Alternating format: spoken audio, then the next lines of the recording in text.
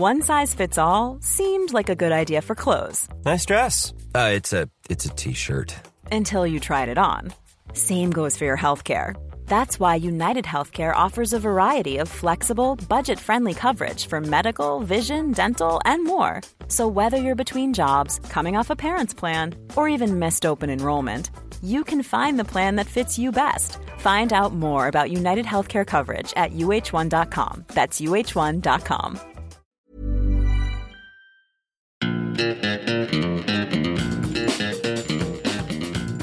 Hi there and welcome to the Stop Club podcast, coming to you from the top floor of my Wall Street HQ here in Dublin, Ireland.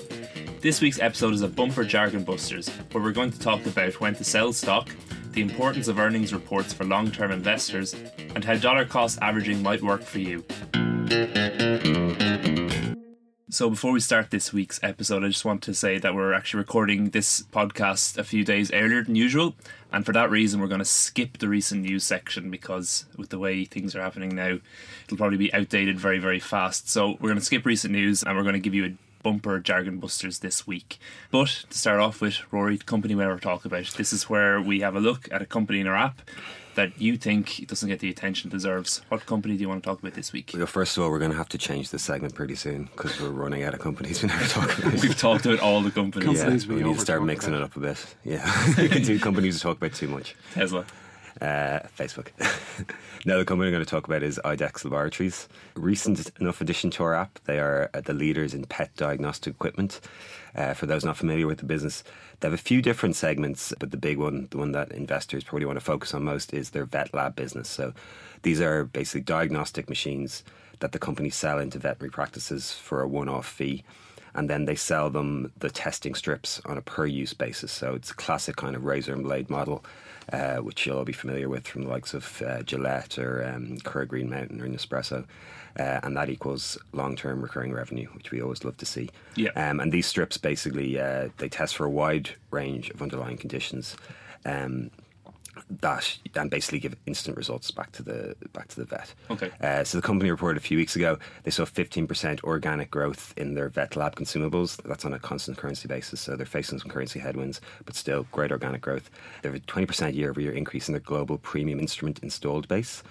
So they're seeing really strong international demand, and this is one of the best businesses I think to be invested in if you believe that pet ownership and spending on pets is a long-term secular trend. So 68% of households in the US currently own a pet. That's up from 56% in 1988. And Americans spend about $70 billion a year on their pets. That's largely on food, but veterinary care is number two, and it's the fastest growing segment. Here's a fun fact I found while researching this. It's estimated that people spent $480 million last year on costumes for their pets. Costumes? Yeah. Halloween costumes for Instagram. Does anyone follow? Maeve's not here. Maeve would be the perfect person to have on this week to talk about this. Pets in costumes on Instagram. Maeve is going to regret missing this podcast. But like animals have their own Instagram accounts now. Maeve's dog has an Instagram account. Really? Yeah, great Instagram account. Give it a shout out there. I can't remember the actual... Frank. It's Frank, but I don't know what the actual not Ticker God. Been working in this business too long. We'll include it in the show notes. Yeah, put it in the show notes. Frank's Instagram account. But just when you're talking about that, Rory, I remember, I don't know if this was your hunch or this was research you cited before, but that you mentioned before that millennials, because millennials are waiting longer and longer to have kids, that this is why such a massive amount of money is now being spent on pets, that pets are kind of replacing kids. Yeah, you're going to make me repeat a term that I really wish I wouldn't have to, which is fur babies. Is what they refer to them as. Sounds awful. Yeah, so millennials, we know, are waiting longer and longer to get married for various reasons, being more career focused. And so, instead of having the kind of the commitment of a child, they're opting instead to buy pets, which is still a big commitment. Yeah, and there's a knock-on effect of that then, spending more on veterinary costs. Having smaller families as well. They end up, if you're a pet in a family of 6 children, you probably don't get as much attention as if you're a pet. In a fur baby. Fur baby in a family of 1 or 2 children. This has been a trend that's been going on for about 15 years now. It's been growing rapidly in the US. Europe's kind of catching up very rapidly as well. They reckon IDEX reckon they'll bring in about $2.4 billion this year. It's a 10% increase on last year's numbers. I think what you're going to see is those numbers are going to start accelerating, not decelerating, even though the company's quite big. They also have a wonderful management team led by a guy called Jonathan Ayers. He's not a founder, but he's been at the job since 2002, and he really does treat this business like an owner he owns. He's given up cash payments in favour of stocks many times in the past, and he owns close to 2% of the business, which is really unusual for someone who's not a founding member of a business this size. So yeah, that's IDEX Laboratories. It's up 20% since we added it about 6 months ago, I think, and great business to get involved in. And would they have any competitors in their field? Yeah, there's competitors. So one of their segments is reference labs. So vets taking blood tests and sending them off to be tested and getting the results back. There's a couple of competitors in that space. One of them was their biggest rival was recently acquired by Mars. And then there's various other businesses that do testing on animals, and they also have a livestock business. There's a bit of competition there, but really in terms of the desktop test kits that they're selling out, they are the leaders. So great business. So pop quiz: how much have you spent in your life personally on pet care? Not the procurement of a pet, but its OPEX, the ongoing upkeep of, personally now, not your family, not your folks, not back at home, but in your life now as an adult. Mine would be zero. I've never had my own pet. Like, we've got family pets, we've had many family pets, and there's probably been a lot of money spent on them. But personally, like, I live in a very small apartment, so I don't really have a pet. Yeah, I mean, me either, but if I asked my father that question, he'd probably flip this desk over. And if Maeve was here, that average would shoot right on up. And mine is very low. We haven't had a dog and we haven't had a cat. We've had more micro pets, I guess, micro hamsters, goldfish, that kind of stuff. But I think a dog is headed our way this summer, so I'd imagine I'll be all about IDEX in about a year from now. But like, we have a family dog, my parents do, and he was sick there a few years ago, and it's at a time like that, you like, obviously I love my dog, but you might not see them as an extension of your family until they get sick, and then there's you would put out a lot of money just for whatever they need, surgery and things like that. And you do hear, I know Trupanion is another company, we have pet insurance, and that's another massively growing field. And it's when it comes down to the hard times like that, you find out how much money you will spend on a pet. Yeah, it's actually sorry to cut you off there. There's actually a psychological thing where people spend more, or give more attention to things they have to look after them themselves. So the vulnerability, I suppose. It's like they can't do it themselves. So when a pet owner has to look after something sick, it's like it will put huge amounts of money behind it. Probably more money than they put into their own healthcare, or more attention than they put into their own healthcare. It's just this company's riding the wave of that. Cool. So that was the company we never talk about, and that was IDEX. The ticker symbol is Rory. It's IDXX. Cool. So as I said at the start of the show, we're going to give you an extra long Jargon Busters this week. For this Jargon Busters, we've decided to tackle, rather than taking individual questions, we've decided to tackle some of the most commonly asked questions we get here at My Wall Street about investing. So the kind of broad strokes, the most frequent questions that come in for us. So the first one we have here is 100% the most frequent, I think. It's when to sell. Can I take that one? Yeah. My most admired investor, who I've had the fortune of knowing personally, is David Gardner, who's one of the co-founders of The Motley Fool. Long before My Wall Street was born, I was reading and following David's thought leadership as a retail investor. And as mentioned in our last podcast, I passed on some of the brilliant opportunities that he spotted and pointed out like 20 years ago, such as the Amazon stock that I passed on while lying on a beach as I guffawed at its, I think it was $6 or $8 billion valuation. So having the privilege and advantage of standing on the shoulder of giants, I and we as a business have learned from a study that David conducted on every single one of his buy and particularly his sell recommendations across 25 years of running newsletter services. And that study therefore has the advantage of big data, or at the very least large data, a lot of data, and also data over 2+ decades. Yeah. So we're talking about very real insights based on behavior, specifically cell behavior.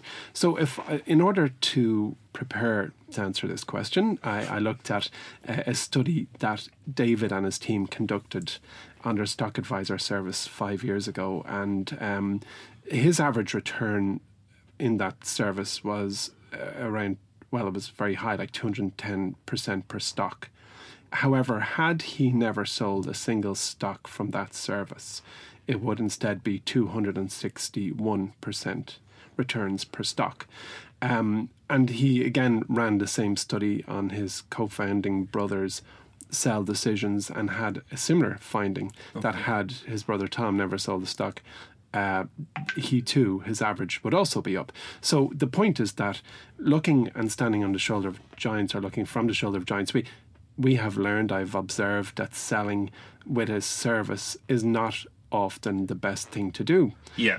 In my own personal life, I have repeatedly said here, and to the two of you and to anyone else who cares to listen, that all the worst decisions I've made as an investor were sells, because I'll generally move to the sell button in my own personal trough of disillusionment, which is usually when the stock has just done nothing but shed value, when very often the opposite was the right action to take, which is buy more. Yeah. So I'm not trying to apply big rules to individual decisions, because actually what we're talking about is a storyboard for each individual stock that you own. But if we do look at the big story, never selling is an easy strategy that big data supports on improving your overall returns. So looking at David's Rule Breaker service, again, he conducted a study at the same point in time with similar results. So it's inaccurate for me to say that you should never sell anything, but we have learned from greats, and we here at My Wall Street will figure a way to tell our valued customers when we think selling can yield short-term gains, or at least when not to buy a particular stock in our app. But for now, we're living the immortal words of Warren Buffett, who said, if you aren't willing to own a stock for 10 years, don't even think about owning it for 10 minutes. And My Wall Street is not even 5 years old yet. Yeah. So we are living good practice.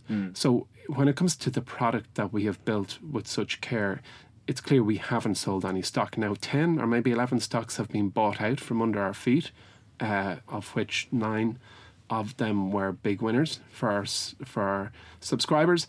And we know, and we keep an acute eye on those stocks that haven't won since we tapped them. And we are leaning on big data and big learnings from bigger businesses that have been around longer than us, and using that data to support our belief that never selling is the best strategy. So when we say, because it's nearly the unofficial motto here at My Wall Street, never sell, it's more of a mindset than a literal instruction. Is that fair to say, that if you're going into a position with this never sell mindset, if you're going to buy it, as Warren Buffett said, you have to go in with the idea of holding for at least 10 years. So that's where the never sell comes. But it's not actual practical advice. You obviously have to sell some stocks at some point to realise some gain. Unquestionably so, and there are going to be stock. I mean, we say there's no angels on Wall Street, or whatever religious equivalent you care to impose on your investments, but no one out there is watching the stocks you've bought to make sure that you will at least get the price you paid back at some point in the future. And there are stocks that you'll buy that inevitably become dogs, and they fall 99% and won't claw their way back up.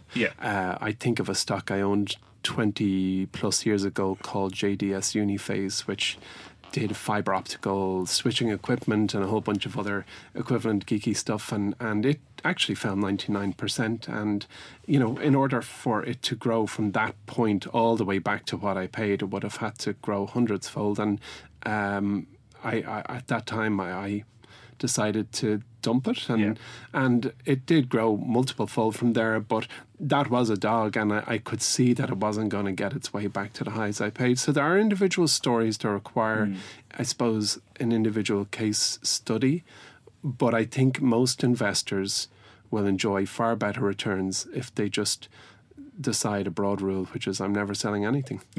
But on in the on a practical side, when you do sell them, is there any kind of triggers where you go I don't want to own this stock anymore. Absolutely. I mean, my number one reason now for selling a stock is there's been a strategic drift, or they're not doing what they set out to do, or the reason I bought into the business has changed. Yeah. So like when you buy into a company, you obviously really believe in their future trajectory, or what management says their future path is. So if that changes, obviously it's not the same company you've invested in at that point. Are they addressing an opportunity with a product, or opportunities with products? And if they decide that they're chasing something new, or indeed chasing something new with something new, if you know what I mean, it's a different investment. So Roy just spoke about IDEX, and if we heard that IDEX was moving into pet retreats, pet hotels, and they'd have an investor in Dave Redmond anyway. They would. Mavis really going to regret missing today's episode. But there no doubt that is a diversified product that kind of is in their family, but it is a new thing to consider, and we are considering IDEX through the lens that Rory explained. And I think I pay far more attention to those type of things than the quarterly numbers, which keep rolling around every 12 weeks and are a focus of attention, and they get a huge amount of heat because they're easy. I mean, numbers are easy to evaluate because you stick them on a weighing scales beside the quarter before's numbers or the year ago quarter's numbers. Like, numbers are supremely left-brained activity, whereas we're right-brained investors, where we are going more with the art than the science. I remember you saying something to me, I think when I just started working here, which is in terms of when to sell. I don't know where you stole this from, but it was you said something like, imagine your broker accidentally sold all your shares and called you the next day and said, look, sorry, I did that, whoops, which ones would you buy back instantly? And the ones that you wouldn't buy back, it's not a sign that you sell them, but possibly a sign that you to reconsider. I stole that from my own life experience. Okay. Fair enough. And that is something I contemplate, and I kept an Excel spreadsheet for years on end, with the tickers of the stocks I own on the left-hand column, and I had a fixed date every month where I would answer that very question, which was, if all were accidentally sold, which ones would I rebuy? Yeah. And if you keep answering yes, well then you should stick with it through thinking. Then if there's a sequence of months where you're not sure, it's a no, you could consider it for selling rather. But I don't make a sell decision quickly. It takes probably a year to get there, because I contemplate it for the longest time, because I know that long-term investing works. I've seen it. I should really do a count on the total number of stocks I've owned since I was in college. I'd say it's in the top end of the hundreds. It shouldn't be, but I'd say before I was 30, I'd owned 80% of the stocks that I have owned to this point in my life, and I'm 44 now. Yeah. That's an important point too, is taking the emotion out of a sell.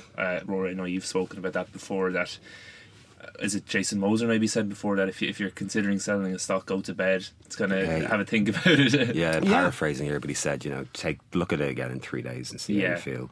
The times when I've sold stock, it's usually been just dragging for months, where you just kind of get sick of looking at it. It's just, Yes, there is that effect, and I have sold stocks and never looked back on ones I just couldn't bear the sight of any longer, and that is answering the same question in a different way. You just you've lost faith, you don't believe in it, you don't care to see this thing in your line of sight going forward. Rory, you recently wrote an expert opinion piece about this. I did, yeah. It kind of summarises what Emma just said there. Yeah, it's a few of the practical things, if you want to sell a stock, kind of questions I suppose to ask yourself before you make that. Sort of just practical questions to ask yourself and decide if you're going to sell, why you're selling, and are you going to regret this sell? Are you going to keep watching the stock after you sell it? That's usually a sign that you probably shouldn't. You probably shouldn't. Yeah.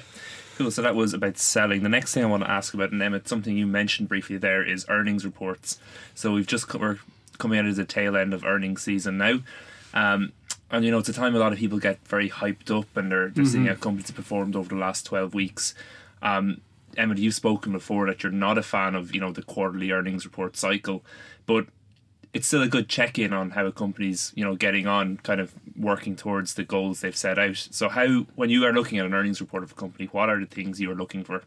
I'd almost go as far as to say I resent quarterly reports because they almost demand that you take a look at them. And when you own 20 plus stocks, as I do in my folio, or indeed in this business, we are managing 100 plus stocks, you can't ignore it. But I'd go, we're professionals. It's our job to watch it. But retail investors, I shouldn't be presented with this like fire hose of information. It's just wrong. Yeah. And President Trump has asked of the SEC, I think it's the SEC or maybe FINRA, probably SEC, for that rule to change. It's mandatory. If you list your business on a US exchange, it's not discretionary. You must do a certain level of reporting every quarter. It's different here in Europe, isn't it? It is, yeah. And depending on the exchange, I think where management can slip up in the US is providing quarterly guidance. They can. I don't think they're mandatorily obliged to provide guidance. No. They are. iRobot doesn't. Exactly. So I admire more those companies. They say, well, here's what we'll have done by the end of this financial year, and we're on track. And that's a more grown-up conversation, but it creates a huge pressure. I mean, as the CEO and founder of this business, I have conversations with shareholders in my Wall Street, and rightfully I answer all their questions about how we're doing, and I do so on a quarterly basis.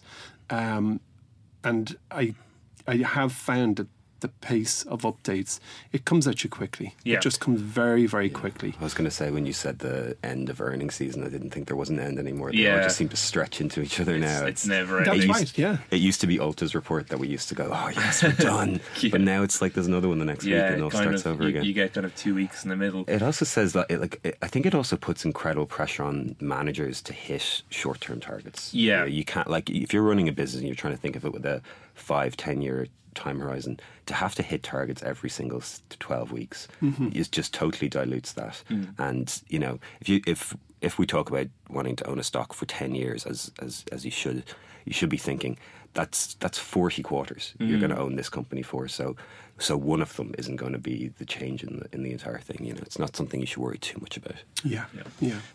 So back to the question, but what do you look for? So we saw there, maybe if you want to take Chipotle as an example, so Chipotle's last quarter report was really good. We saw same store sales up and things like that, and I think it was a good reflection of the overall movement of the company back towards its kind of its good times, if you want to put it like that. So is it kind of a good check-in, but not pay too much weight to it? The word you use there is trajectory. That's the important word there. It's not what happened in that report. It's to see a trend forming over a period of time that you want to check in on. You want to see that it's going in the right direction. It's not. You don't have to. If you miss your numbers by 5-10%, it's not the end of the world. It's whether you're continuously going in a certain direction.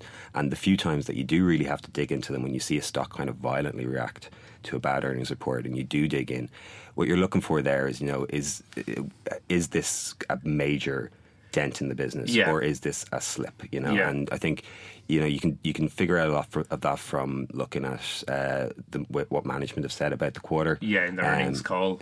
The earnings the earnings call is really good. If something's gone really badly, going into the earnings call and just listening to the tone of management, listening to the questions that the analysts are putting at them, and listening to the tone of the responses, that's a good kind of barometer of how the business is going. I think you can gain a lot from that. Yeah.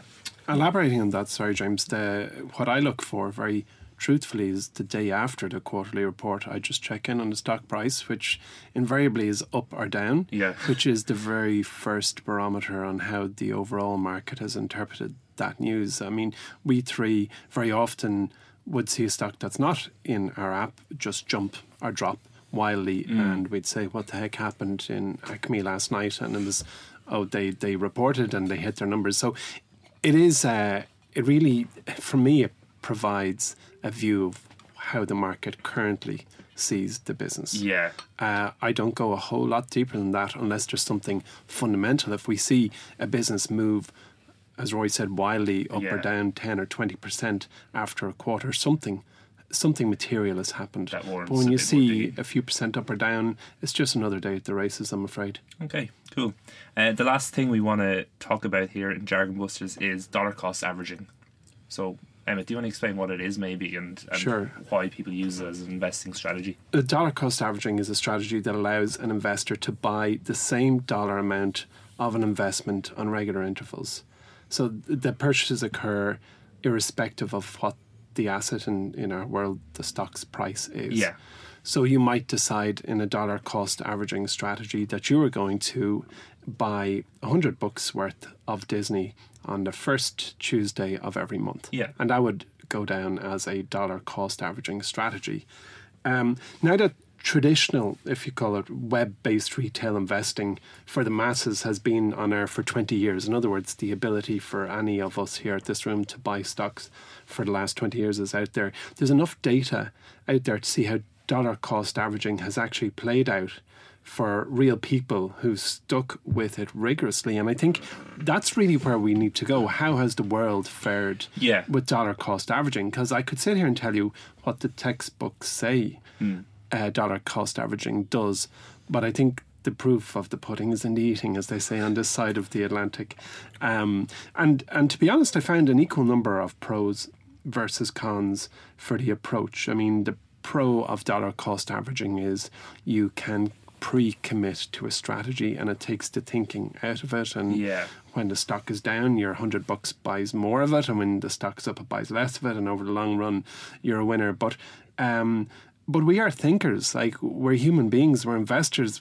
This mindless 100 bucks a month, it just is very hard to slavishly adhere to one of these strategies without superimposing something you've seen or heard or observed. And there's plenty of platforms that will allow you to set it and forget it. So what I can only do is bring it back to my own life's experience, and I have dollar cost averaged, but not in a textbook way. The manner in which I have built my stock portfolio is, as we've discussed many times before, I keep an eye on all the stocks in my folio, and if I have a notional amount, and for the first 10-ish years of my investing life, I had a notional amount, let's call it 1,000 bucks. Yeah. And I'm not saying that this was the best approach, but it was an approach.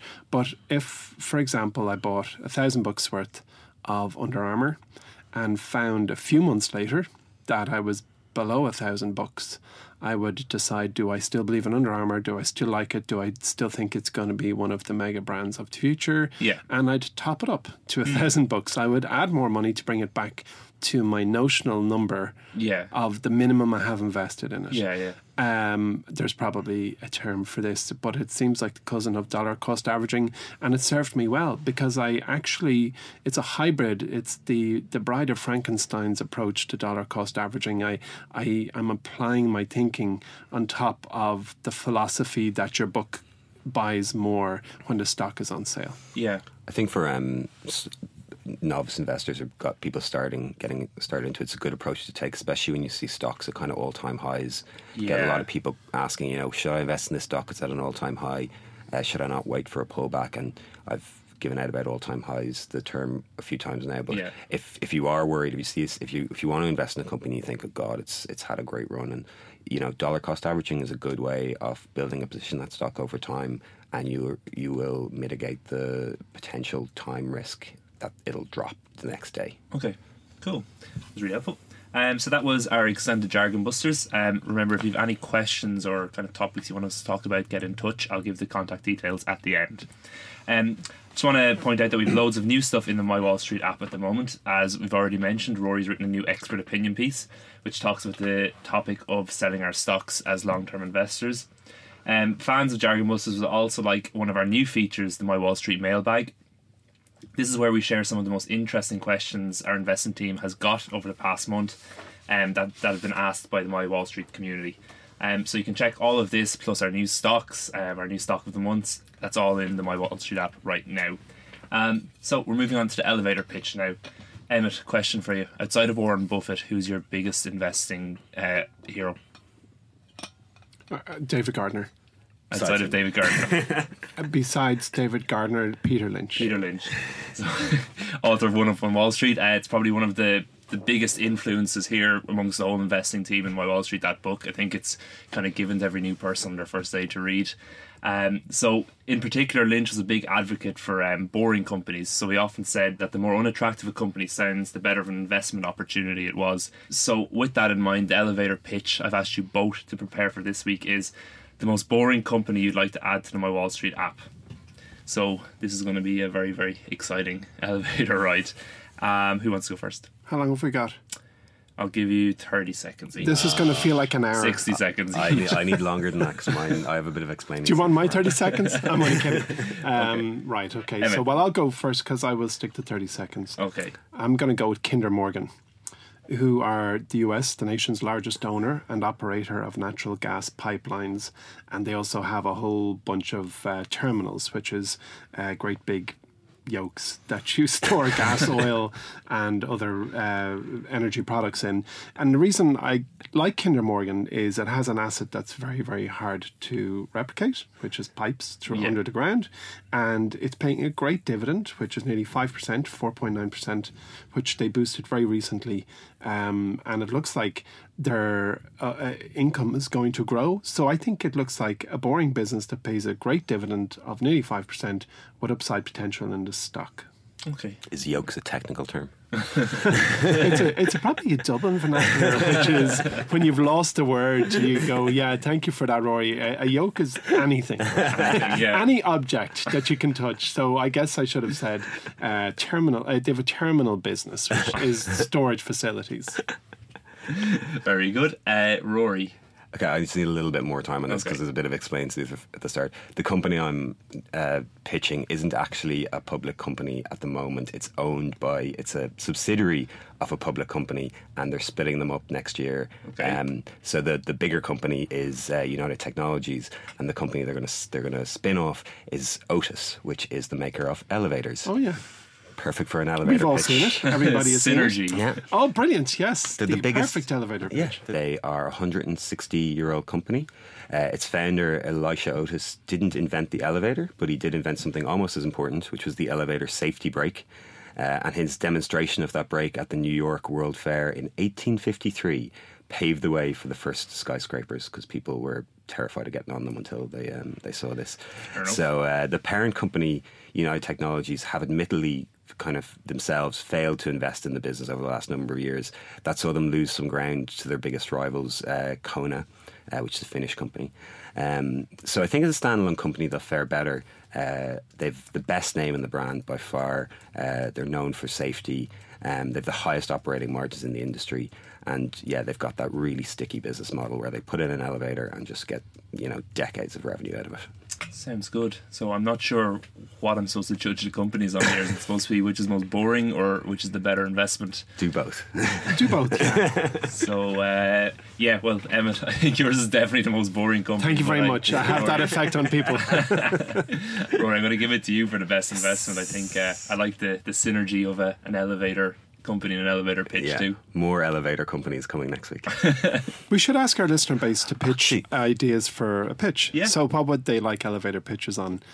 And try and keep it quirky, folks. There's another, sorry to bore everyone, but there's another elevator company that actually is listed. It's called Schindler. It's the third biggest. It's listed on the Swiss Stock Exchange. So it's a Swiss company. Yeah. And you can go and see their returns over the last, I think they were listed in 1997. Yeah. Stocks were about 15-fold. Really? Yeah. Oh, go away. Yeah. That's what you get. Elevators are good businesses. I suppose you're not going to take an elevator out. No, that's for sure.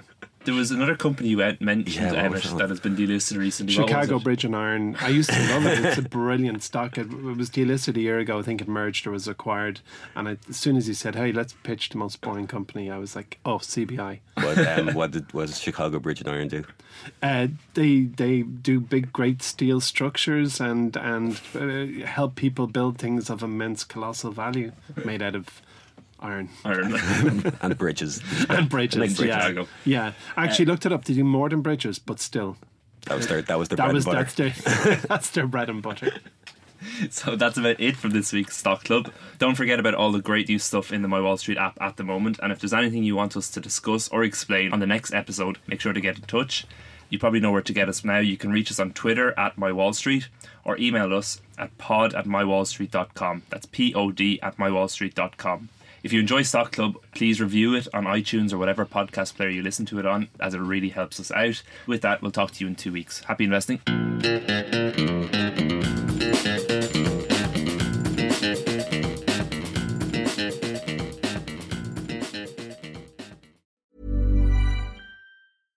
My business used to be weighed down by the complexities of in-person payments.